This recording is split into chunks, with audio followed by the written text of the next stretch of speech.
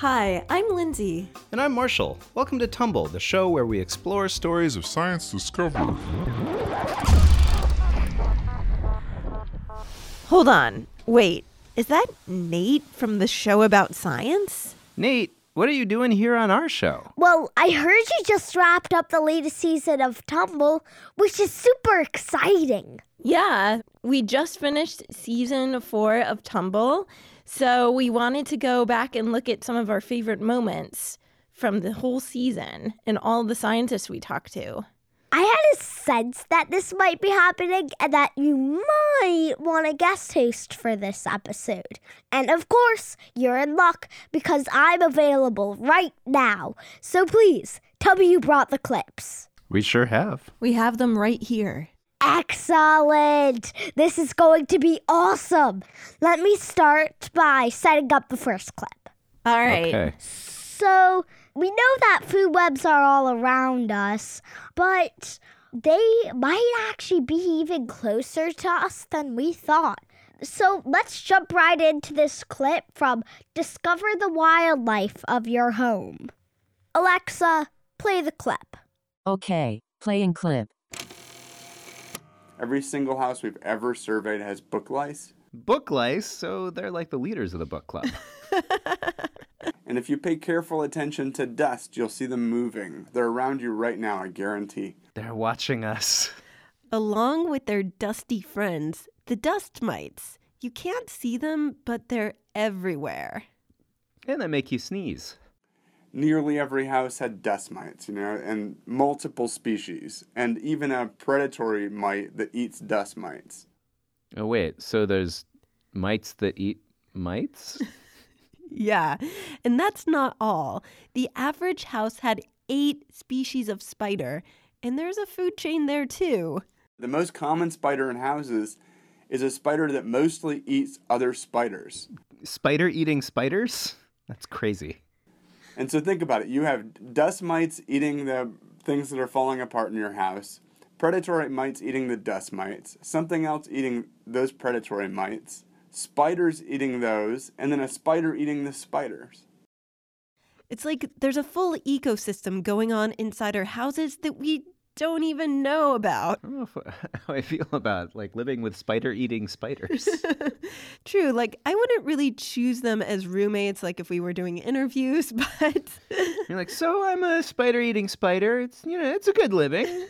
So whether we invite them or not, and no matter how much we clean or how many anti-pest products we use, we're really fighting a losing battle to live alone. All of the evidence suggests that you can't make your house lifeless. In other words, there's no such thing as a bug-free, germ-free home. Now I am more aware of the dust on the counter than ever. And what about the spider-eating spiders? Have you seen any of those around your house? I'm lucky to have not. Since we made that episode, I think a lot differently about the insects that I see in the home. Actually, now we take pictures of them instead of trying to shuffle them out or kill them. And it's just fascinating. It's, not like, oh, why is this in my home? It's like, what is it doing in the ecosystem of my total apartment? And it's made bugs more interesting rather than just gross. They're still pretty gross. I mean, I think I like all the cannibalism going on in our houses. I mean, who knew that there were mites that ate nothing but other mites, and then spiders that ate those, and then spiders that ate nothing but spiders. And you kind of imagine how that must have evolved. At one point, there was a spider that looked at its brother and was like, tasty. All right, so cheetahs, they're super fast, but why? Let's jump into this clip from The Secret to Cheetahs Super Speed. Alexa, you got this. Okay, playing clip. And so cheetahs have developed a lot of anatomical adaptations so that they can be so much faster than even, say, the fastest dog or the fastest other cat. The fastest dog, is that It's probably not a pug. Yeah, and we're talking about cats like lions, not like the neighborhood cat. Sure, though I've seen socks get some good head of steam when there's tuna on offer. Yeah, so what Anne means by anatomical adaptations is the features of a species' body that help them survive. And there's a whole list of them. So some of the more obvious ones when you watch them run is that their spine is really flexible. Cheetahs are actually bendy. Both their front and hind legs can extend even further, and then it retracts quickly, and so that when all the legs come together under their body, it can bend sort of the other way quite deeply.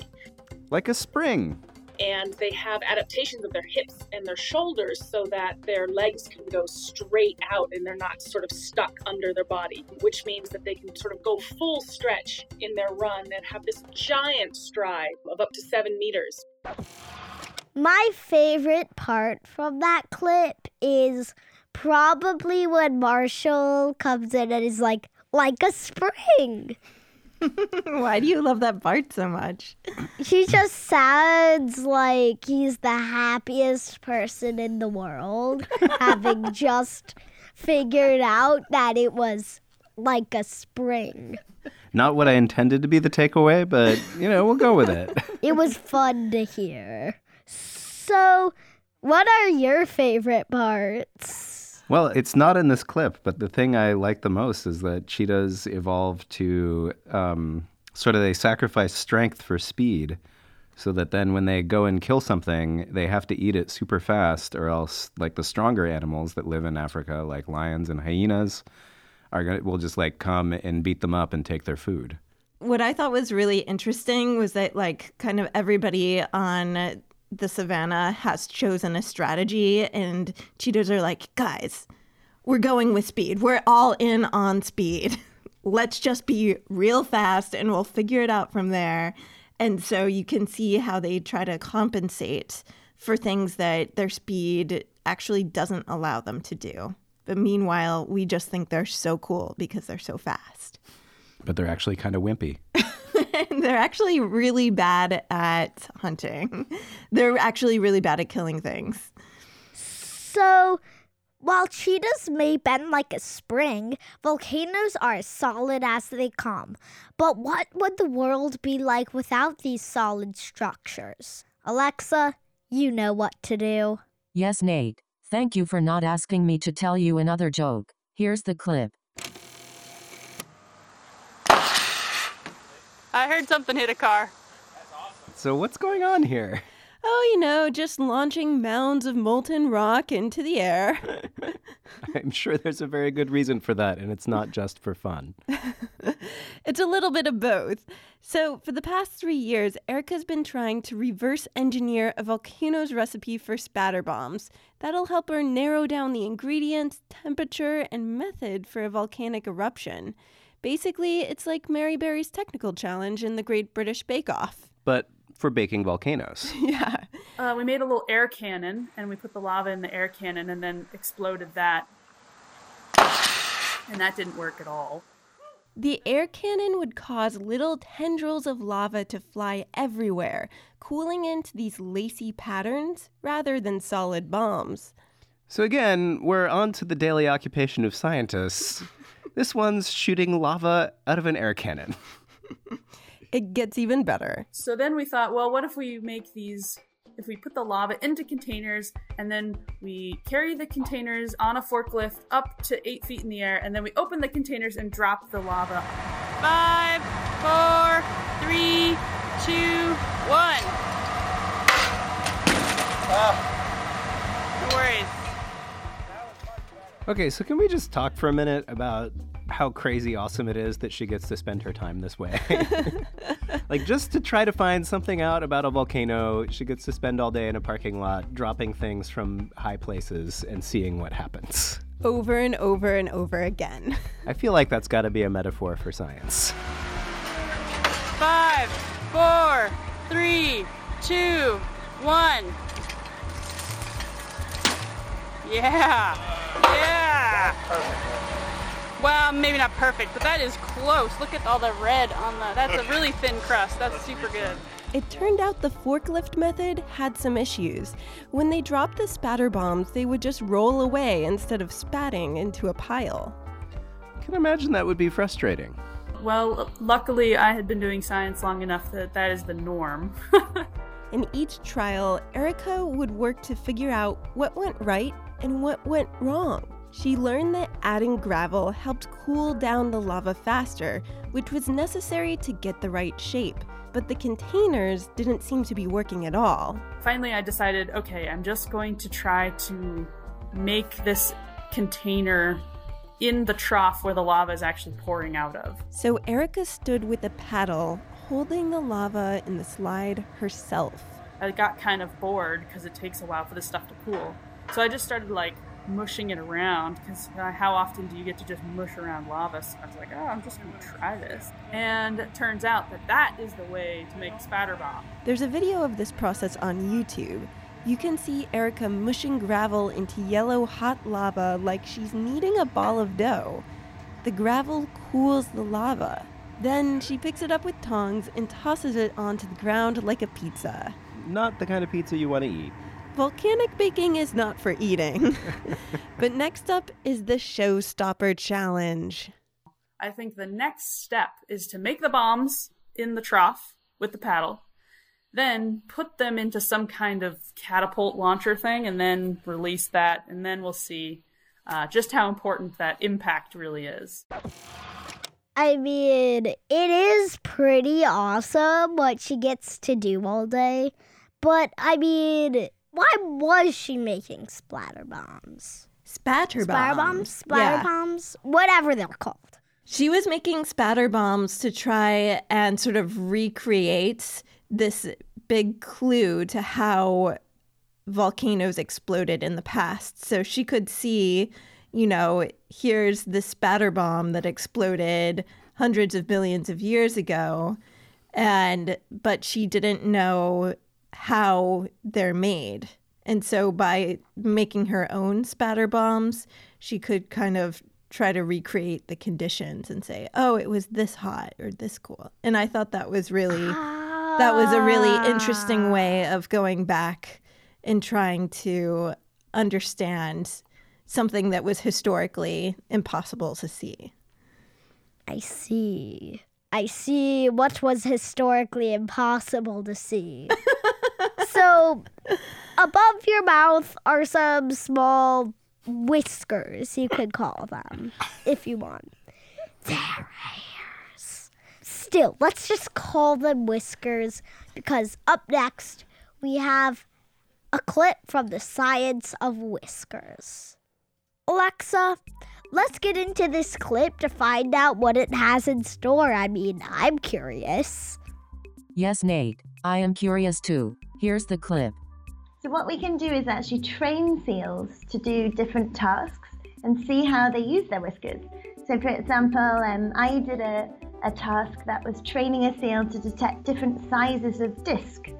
A disc? And so something like a frisbee?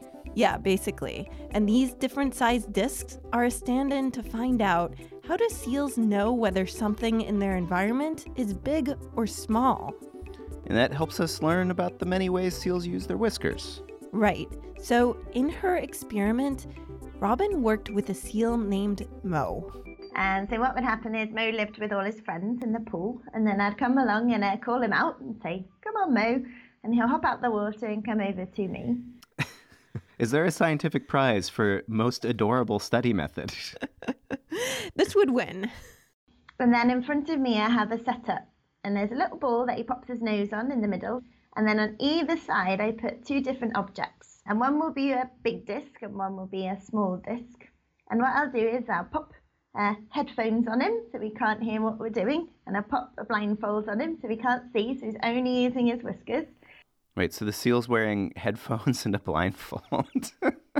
Hope we have pictures of that. I hope. There's video. And then I'll tell him to go. And then what he'll do is he'll explore on one side, touch the big disc, and then he'll explore on the other side and touch the small one. And then he'll go back and really kind of push over the big one, and say, it's this one. This is the big disc that I've found. And then you give him lots of fish and lots of praise, and then you swap them all over and you try it again. Robyn filmed every single one of these trials with Mo. And after enough trials, Mo went back to his friends in the pool, and Robyn went to review all the video with her colleagues. And then when I looked through all the videos, which was like hundreds and hundreds of videos, we found that when they touch something, they orient, so they always move right to the middle by their nose. So my favorite part of the episode is probably where she's like, "Come on, Mo." And I can totally imagine that there's a seal right there with a prize for most adorable study method in his hand, waddling over to her. Yeah, when I interviewed her about that experiment, that was probably my favorite scientist description of an experiment ever, because it just sounded so cute. So, what do you think your favorite part of the clip would be? Because you clearly know mine. I think we're all in agreement about that. Where she's approaching the seals hanging out in the pool and is like, "Come on, Mo." Yeah. Yeah, but before we got this great question from a listener of why do seals have whiskers? And I'd really never thought about why any animal has whiskers before getting that question. And it turned out to be something so much more interesting than I could have imagined, because I just thought that they were cute, and some animals have them, but they really open up a whole new world of a sense that we don't really have access to that animals do. Yeah, definitely. Yeah, and another fun fact from that episode is that humans have whisker muscles left over in our faces because we're all descended from a common ancestor with whiskers, but we just don't use them. So they're there waiting for us if we ever decide to evolve that way again. I need them! Well, it's been great to talk to you. It's great to talk to you too, Nate. We're excited for more show about science and more show about politics. Thank you. We're working on lots of new episodes. Super huge thanks to Nate for crashing our show today and guest hosting.